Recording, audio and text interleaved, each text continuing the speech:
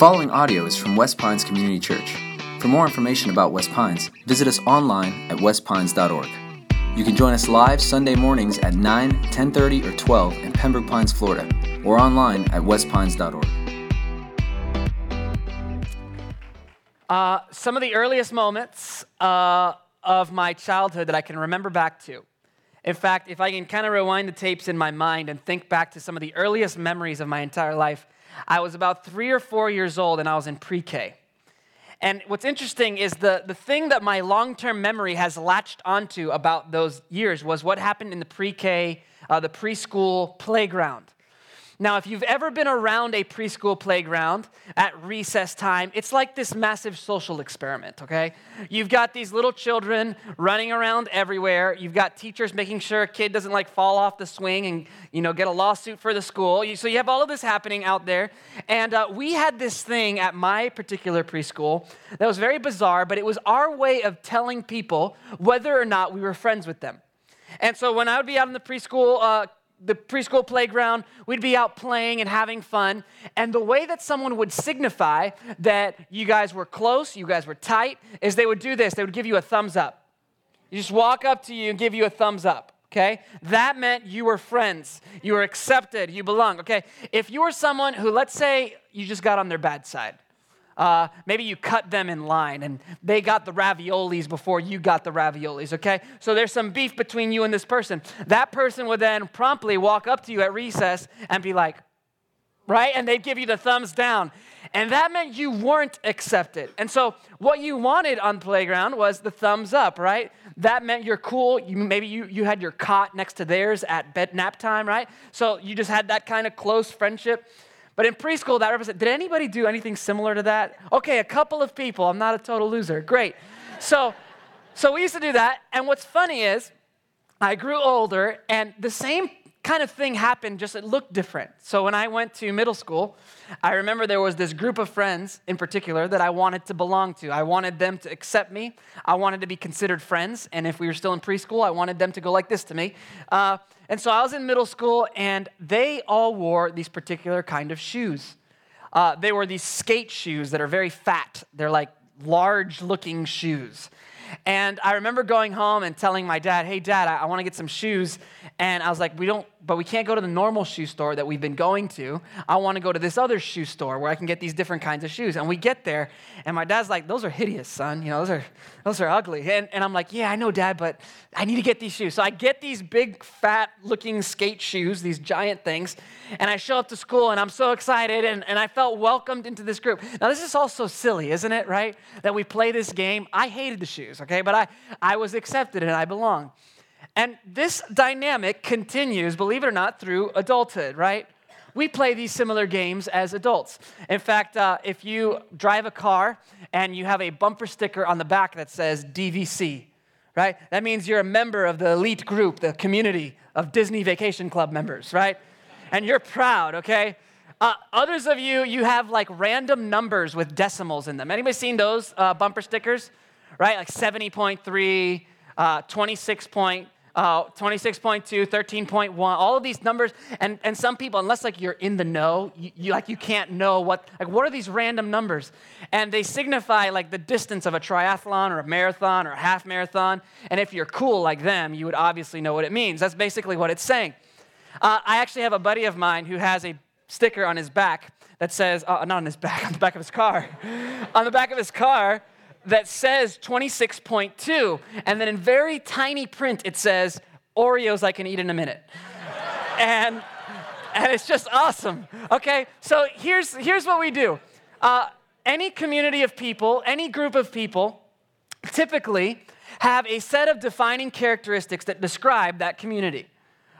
Typically, when there's a group of people and they're a community of sorts, there's something that they rally behind or have in common. In fact, even the word community, it has the word unity in it. There's this idea of a group of people rallying around a common ideal, that there's something they're unified and rallied around. And so there's all sorts of different kinds of community that we come across all the time. And in the book of Acts, we're going to read in a section where in the book of Acts, this history of how the early church started, of how this movement of Jesus followers began and increased and expanded, one of the questions that they are wrestling with is, what are the defining characteristics of this movement? That when it comes to the church, not a building a church, in fact, there weren't church buildings at the time, it was just people. So one of the questions they're wrestling with is, okay, what defines this community of Jesus followers? Well, what does it mean to belong? And in fact, in Acts, we see that they're really wrestling with this question. Some are arguing that, well, these characteristics are what define the community. You got to be like this. And others are saying, no, it's not that. It's just this. And in Acts chapter 8, we come across an individual who is going to come face to face with this question. We encounter someone who's very different from anyone else that we've read up about this to this point in the book of Acts. We read about someone that's very different. And he's going to wrestle with this question. It's a question that I think many of us have asked ourselves in a setting like this. The question is, can I belong here? He's going to ask the question, is this a place where I can belong? Is this a place where I can be accepted? And we read his story picking up in verse 26, Acts chapter 8.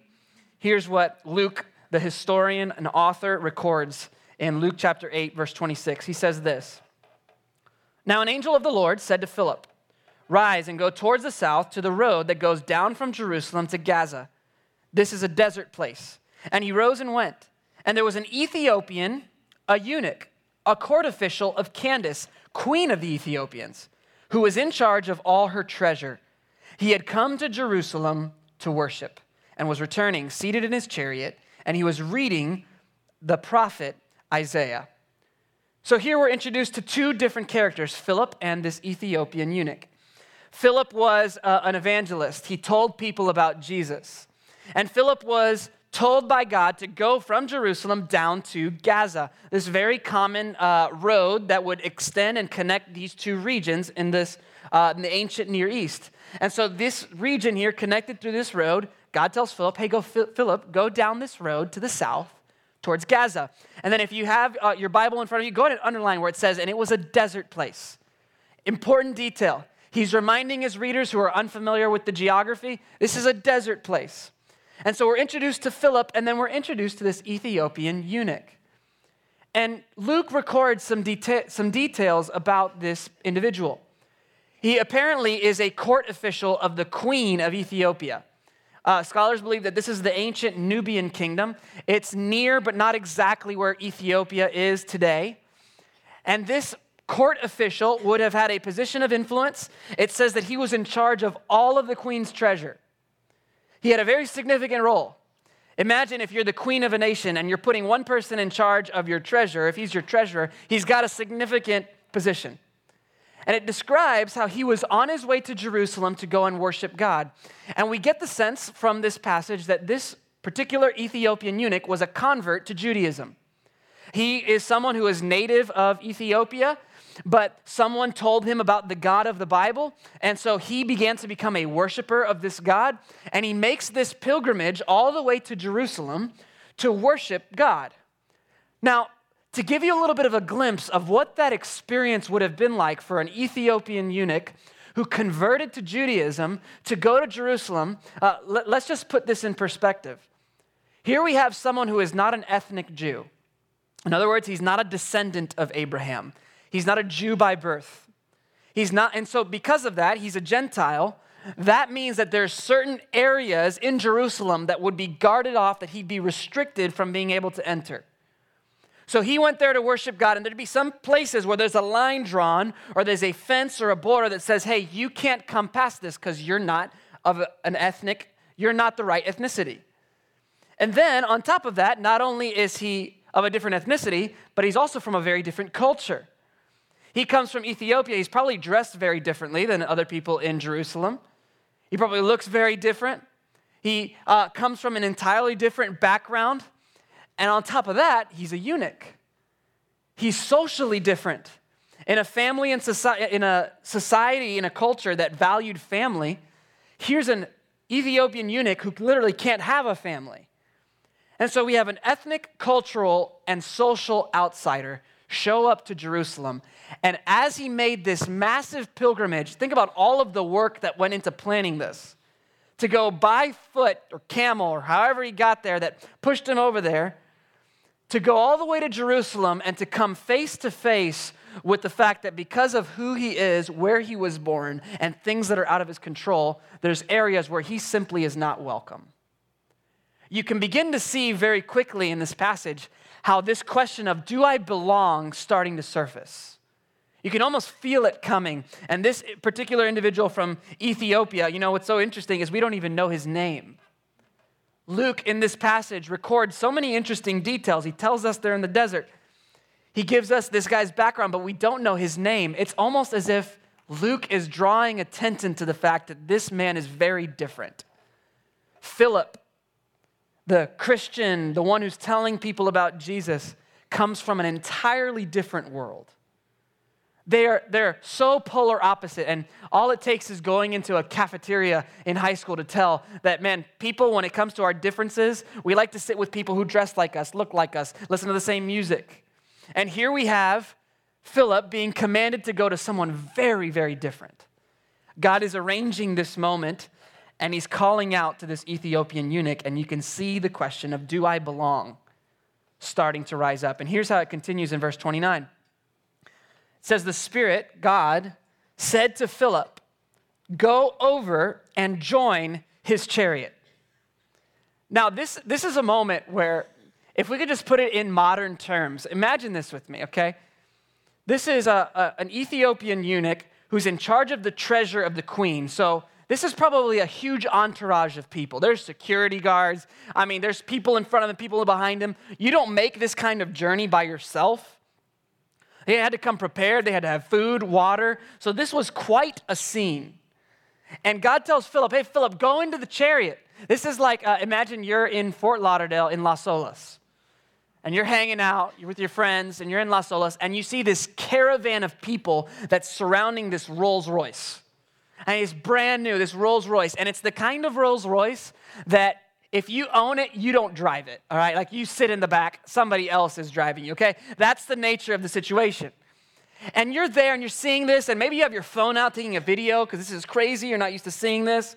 Or maybe people are like putting this on Snapchat, hey, check this out, right? So they're telling everybody about what's happening, and you just feel like God's speaking to your heart saying, hey, hop in the Rolls. And then in that moment, you're like, I'm sorry, what? Yeah, go ahead, get in the chariot, go, hop in the Rolls.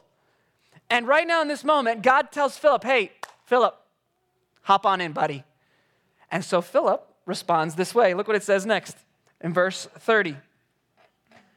It says, so Philip ran to him, and he heard him reading the prophet Isaiah and asked, do you understand what you're reading? And he said, how can I unless someone guides me? And he invited Philip to come up and sit with him. Now, the passage of scripture that he was reading was this: like a sheep, he was led to the slaughter, and like a lamb before its shearer is silent, so he opens not his mouth. In his humiliation, justice was denied him. Who can describe his generation? For his life is taken away from the earth. So he comes up to this Ethiopian eunuch in his chariot, and he overhears that he's reading from Isaiah 53. Isaiah 53 is a chapter in the Old Testament. If you're unfamiliar with the Bible, the Old Testament is the first half of the Bible. It's really more like the first 3/4 of the Bible. And the Old Testament describes everything that occurred before the birth of Jesus. And so the Old Testament spans quite a bit of time, and about 400 years before the time of Jesus, the Old Testament wraps up. The New Testament kicks off describing the life of Jesus and the expansion of the early church. And if I could say, and many scholars would argue, that there's one place in the entire Old Testament where it most clearly describes who Jesus is, what Jesus would do, and what he was about, it's Isaiah chapter 53. I mean, there's hundreds and hundreds of chapters, thousands perhaps even in the Old Testament. And if there was one place in the entire Old Testament of the Bible where it's most clear, it's most pointed about the Savior who's coming, it's Isaiah chapter 53. And this Ethiopian eunuch just so happens to be reading this passage. And we read a little bit about it. Luke records it. About how like a lamb led to the slaughter, like a sheep before its shearer. like someone who's being treated unjustly, and yet he's going to stand silent and not respond to his accusers. Isaiah is predicting and promising about this coming one, this Messiah, a Savior who's going to come and suffer for us. And this eunuch just so happens to be reading that, and he's kind of frustrated. He can't understand it. And I've had these moments before where I'm like, man, I just wish somebody could explain this to me. This is kind of confusing and hard to understand. And it just so happened that here comes Philip, crazy man running up into his chariot, right? And he invites him in. And look at what it says next, verse 34. Verse 34, how the story continues. And the eunuch said to Philip, about whom, I ask you, does the prophet say this? About himself or about someone else? Then Philip opened his mouth, and beginning with this scripture, he told him the good news about Jesus. So the Ethiopian eunuch invites Philip to come on board, and he asks this question. He says, hey, tell me, is Isaiah, the author, is he talking about himself when he says that there's this one who's going to be like a lamb led to the slaughter, who's going to be this sacrifice? When he's talking about this one who's going to take on the sins of the world and bear their sins, where he's going to suffer for humanity, is he talking about himself or is he talking about someone else? And what Luke records is that in this moment, Philip starts with this scripture and begins to explain to him the good news about Jesus. You know, sometimes when we read the newspaper, if anybody still does that, or you read online, or you watch the news, and the way sometimes Christianity is painted, you'd almost think that it was bad news. The way sometimes people talk about it almost seems like, from the way they're saying it, is bad news. But what's used here to describe the gospel, in fact, the word gospel, the heart of Christianity, means good news. And here, Philip in this moment, starting with Isaiah 53, tells him the good news about Jesus. And maybe you would have opened up to Isaiah 53, verse 5, where it says that this suffering servant would be pierced for our sins. He would be pierced for our sins, and he would be crushed for our wrongs, and by his wounds we'd be healed. The good news about Jesus is that though we're all flawed and broken and sinful, God takes all of our guilt, our shame, he takes all of that and he places that on his son, and Jesus suffers the judgment for us. God loves us past our faults, and he knows our failures. He knows us at our worst, and he still takes on himself the sins of the world, and he dies for us. He gives up his life. This suffering servant, think about this. This is so remarkable. Isaiah is writing these words centuries before Jesus is born. Centuries before Jesus is even born, he predicts there's coming a Messiah who'd be pierced. There's coming a Messiah who's going to take on the sins of the world and die and suffer. There's coming a Messiah whom ultimately death will not conquer him, but he will conquer it.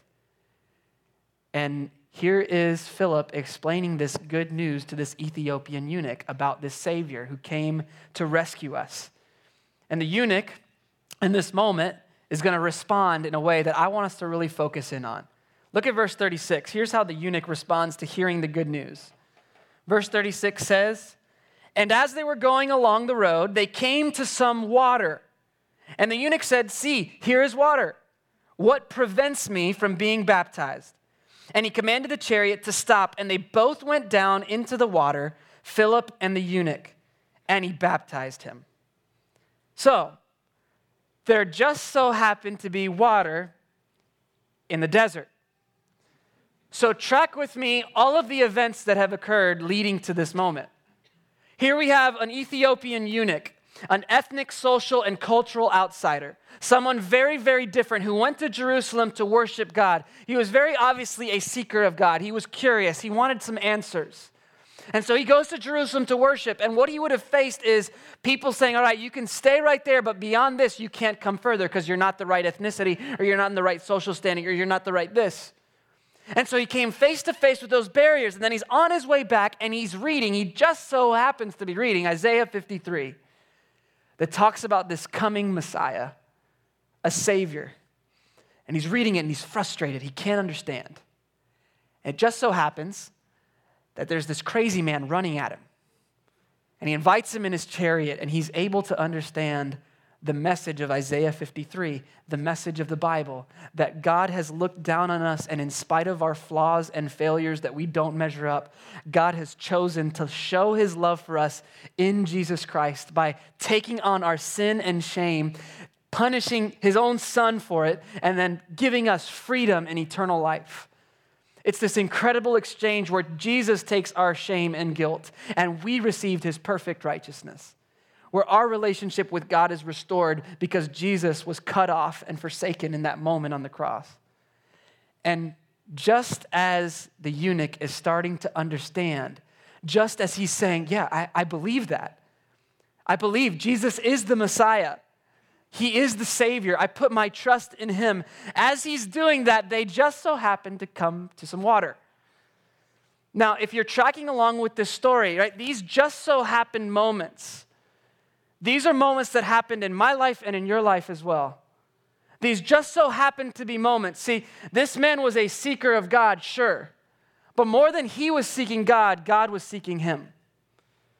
And he was arranging the circumstances of this man's life, bringing people into his life at the right moment, at the right time, to introduce him to the Savior. And it's our firm belief that if you're here today, regardless of the circumstances that brought you, perhaps you're here to support someone who's being baptized, or maybe you're here because your student went to camp this week, and so you're here to support them. We honestly believe that God arranges circumstances and introduces people into each other's lives so that they can share the hope they have in them because of what Jesus has done for them. And so that you might be here and you had certain expectations, but God has a message for you. And here this eunuch heard this good news and he asked the question, what prevents me from being baptized? And before we can understand the weight and significance in that question, we first need to define what baptism is. I want you to, if you have notes or if you're writing things down, write this down. Here's what baptism is. Baptism is a public display of our personal commitment to Jesus. Baptism is a public display of our personal commitment to Jesus. That when we're baptized, it's our way of sharing with the world that we have trusted in Jesus as our Savior. That he is the one who is our Lord, he's our Master, he's our God. We serve him. And it's a command from Jesus to be baptized. It's not a suggestion or a recommendation. For his followers, he commands them, be baptized. And so if that's what baptism is, it also paints a picture. It's a symbol. And in fact, in Romans chapter 6, verses 3 through 4, the Apostle Paul describes the symbolism in baptism. Check this out. This is what Paul says. He says, do you not know that all of us who have been baptized into Christ Jesus were baptized into his death? We were buried, therefore, with him by baptism into death, in order that just as Christ was raised from the dead by the glory of the Father, we too might walk in newness of life. Paul is painting a picture. Here's what baptism is. That when we take a person and they are taken down under the water, they're painting a picture of how we died with Christ. That his death, his sacrifice, takes the old us and buries it. And then we lift you up out of the water and we pull you up just as Christ was raised. And that pictures and symbolizes the new us emerging. It's this beautiful symbol displaying what Jesus has done for us. And Paul highlights this. Baptism is your way to display publicly what you've decided personally, your commitment to Jesus as your Savior. And this symbol, one of the ways that we often talk around here as a way of illustrating it, think about a wedding ring. So I have my wedding ring here that if you're back in the back, you probably can't see it, but that's okay, it's here. So I have a wedding ring here, and I received this on my wedding day. And the pastor explained that the reason it's a ring is that it's in the shape of a circle, and it symbolizes how my love for my wife should not end, should be endless. And it's also made up of a valuable metal, right? There's a reason that it's valuable, because it's representing how love is something valuable. It's something to be cherished. It's something to be cared for. And so this symbol is something I received on my wedding day. Now, if I was to take this ring and give it to my son Hudson, who's almost 1, if I gave it to him and he put it on his ring finger, that does not make him married very clearly. God help us if he, right? So anyways, so he's clearly, that doesn't make him married. The ring is a symbol of a commitment that's already been made. And baptism, its purpose is to picture and to represent a commitment that we've already made to Jesus. That we are his, that we follow him with our lives. We've trusted in him as Savior. And if we've trusted in him as Savior, he calls us to display that through baptism. Not only is baptism a symbol that helps us identify with our Savior Jesus in his death and resurrection, it's also our way to identify with all of God's people throughout all time in history. Really, up until this moment in Acts, we read about this pattern that happens. Someone hears the gospel, the good news of Jesus. They believe, and then they're baptized. And this pattern comes over and over again in Acts. They believe, and then they're baptized in response. And think about it. This Ethiopian eunuch spent some time in Jerusalem. There's, at this point, tens of thousands, if not hundreds of thousands of Christians throughout the Roman Empire.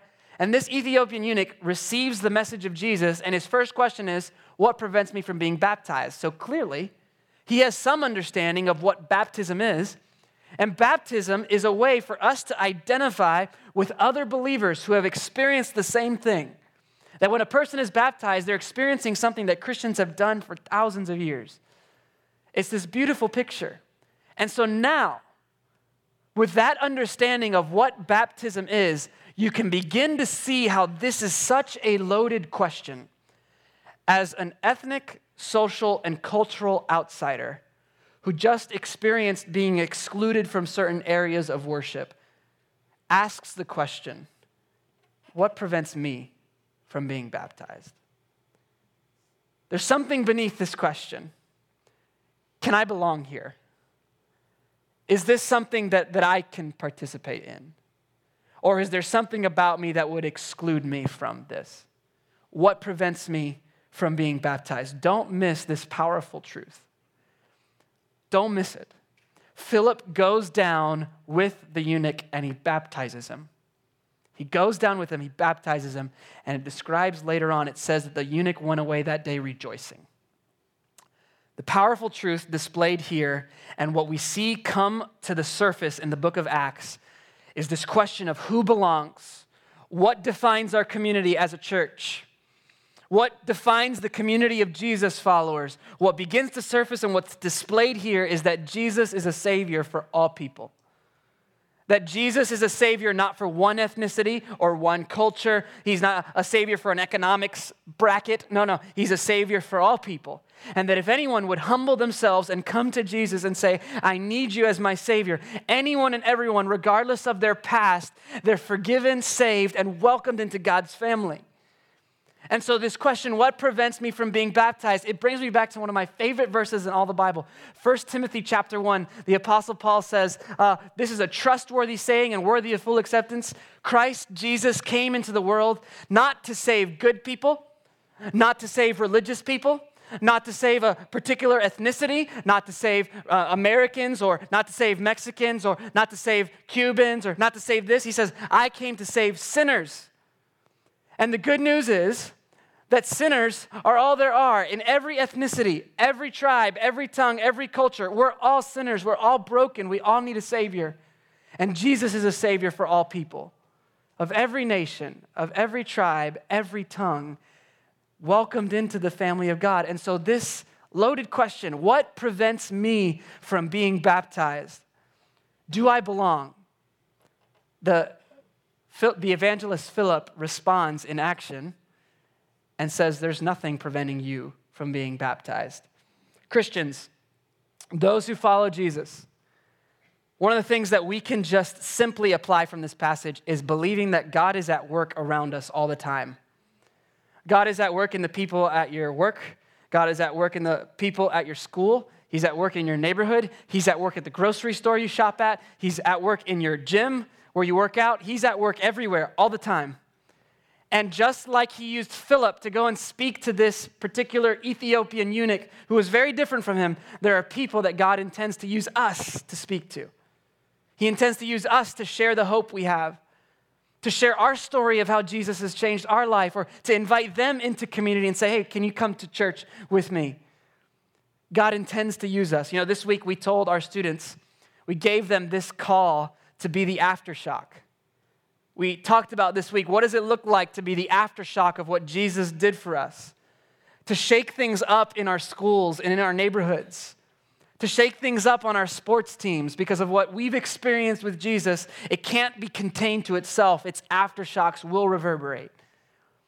And so this is what God calls us to do as a church, to be those who are going out, believing God is at work around us. And when we sense that nudge and we see that opportunity, we step in. We run like Philip does. We run and we share the hope we have in us. And then I want to share this with everyone, regardless of whether or not you're a believer in Jesus. I want you to turn this question that the Ethiopian eunuch asks on yourself. He asked, what prevents me from being baptized? If you're a believer in Jesus, you've trusted in him as your Savior, ask that question. What prevents me from being? Some of you, many of you have been baptized. You've already displayed publicly what Jesus has done for you personally. That was a special day. But others of you in this room, what prevents you from being baptized? You know, this question, what prevents you from being baptized? There's only really one legitimate answer. There's one answer that is a good answer to that question. The thing that would prevent you from being baptized is if you're still unsure about Jesus, or you still know that you have not trusted in him as your Savior. You're still asking questions. You're not even sure what you believe about this yet. If that's the case, then baptism is not a step for you. It would be like me before my wedding day wearing a wedding band, right? The symbol doesn't make sense unless the commitment is already there. So baptism is supposed to be this thing that reflects what's already happened. And so if you're unsure about Jesus, if you have not put your trust in him as your Savior, then baptism is not a step for you. That's a legitimate answer. But anything else other than that, if you have trusted in Jesus as your Savior, ask yourself, what's preventing me from being baptized? In a moment, we're going to get to celebrate. There's a lot of people getting baptized.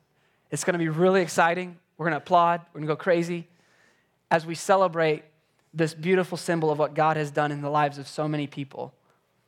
And here's the thing, nobody's going to pressure anyone to be baptized. No one is going to try and force anyone to try. This is a decision between you and God. And so if maybe like right now you're thinking, well, my friend is getting baptized and it would be really nice to get baptized with them. Like that's not a reason to be baptized. If maybe someone you know or a loved one is getting baptized today, that's great. But if the primary reason is you just want to do it because they're doing it, that's not the reason. Just because somebody is excited for me getting married, it doesn't mean they should wear a wedding ring, right? So that's not a reason. Or maybe if you're here and you just want to make somebody really proud. You're here and you know that it would make your parents proud or your children proud if you were baptized. Like, that's noble, that's sweet, but that's not the reason to be baptized. The reason to be baptized is if you've trusted in Jesus as your Savior. Another reason why it's not right to be baptized, I've heard this before, so I want my sins to be washed away. Now, here's the thing, little secret. The water we put in our little baptism pool comes from a hose. So whatever the city of Pembroke Pines utility gives us, that's what you're going in. And in fact, like, we don't even pray over the water, okay? It's regular water. We pray around here. We pray often. We don't pray over the water. It's just regular water. Your bathtub, if you sit in it, the same water. There's nothing mystical about the water, right? Baptism doesn't wash away our sins. Jesus washed away our sins. When we put our trust in him as our Savior, the old has passed and the new has come. Baptism is a way for us to display what Jesus already did. And so, there's one legitimate answer. What prevents me from being baptized? If you're still unsure and you still have questions and you're not sure about this, then that's a legitimate reason. But if you are a believer in Jesus, or even if today God has grabbed your heart, you realize you need this Savior, and you want to put your trust in him today, and today you're saying, you know what? I believe, I confess Jesus is Lord. He is my Savior. He died for me. He was raised for me. If you're making that decision today, then there's nothing preventing you from being baptized. Now, you may be thinking, but you don't understand. I came in my church clothes, and I obviously can't be baptized today. Well, we just so happened to have shorts, shirts, towels, and just about everything you need to be baptized. There is everything else taken care of you. The only thing that would prevent you is whether you've trusted in Jesus as your Savior. And so here's what we're going to do. I want to give you an opportunity. If you've never put your trust in Jesus as your Savior, I want to give you an opportunity right now to make that most important decision of your entire life.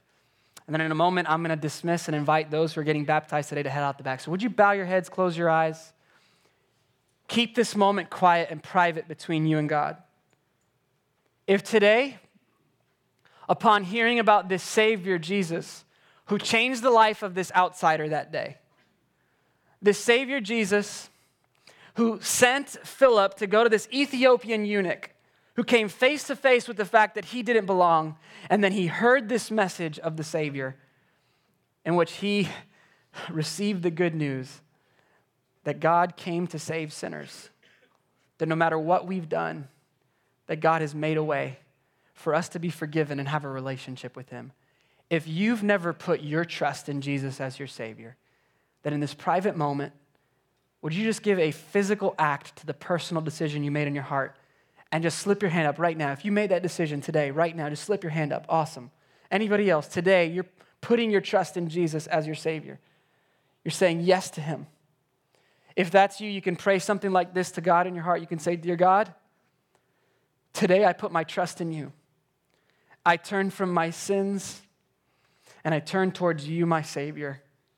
I believe Jesus lived a perfect life, the one I could never live, and that he died as a sacrifice for me, and that he rose from the dead, defeating death. And I put my trust in him as my Savior and my Lord." Heavenly Father, thank you so much for every person in this room who today put their trust in you as their Savior for the first time. Thank you, Lord, also for anyone here today who is getting baptized, for the ones who came prepared and the ones who right now are wrestling with that decision.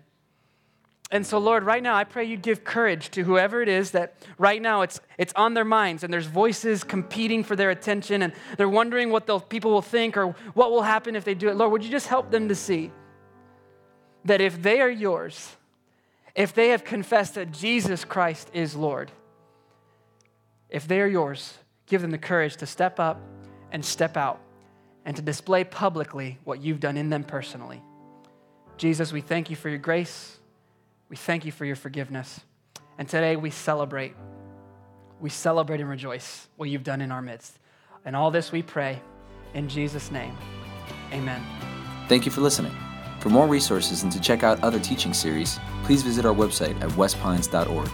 If you would like to speak to somebody about beginning a relationship with Jesus or ask any questions you have about this teaching, please call at 954-432-0321. Or you can email us at podcast@westpines.org.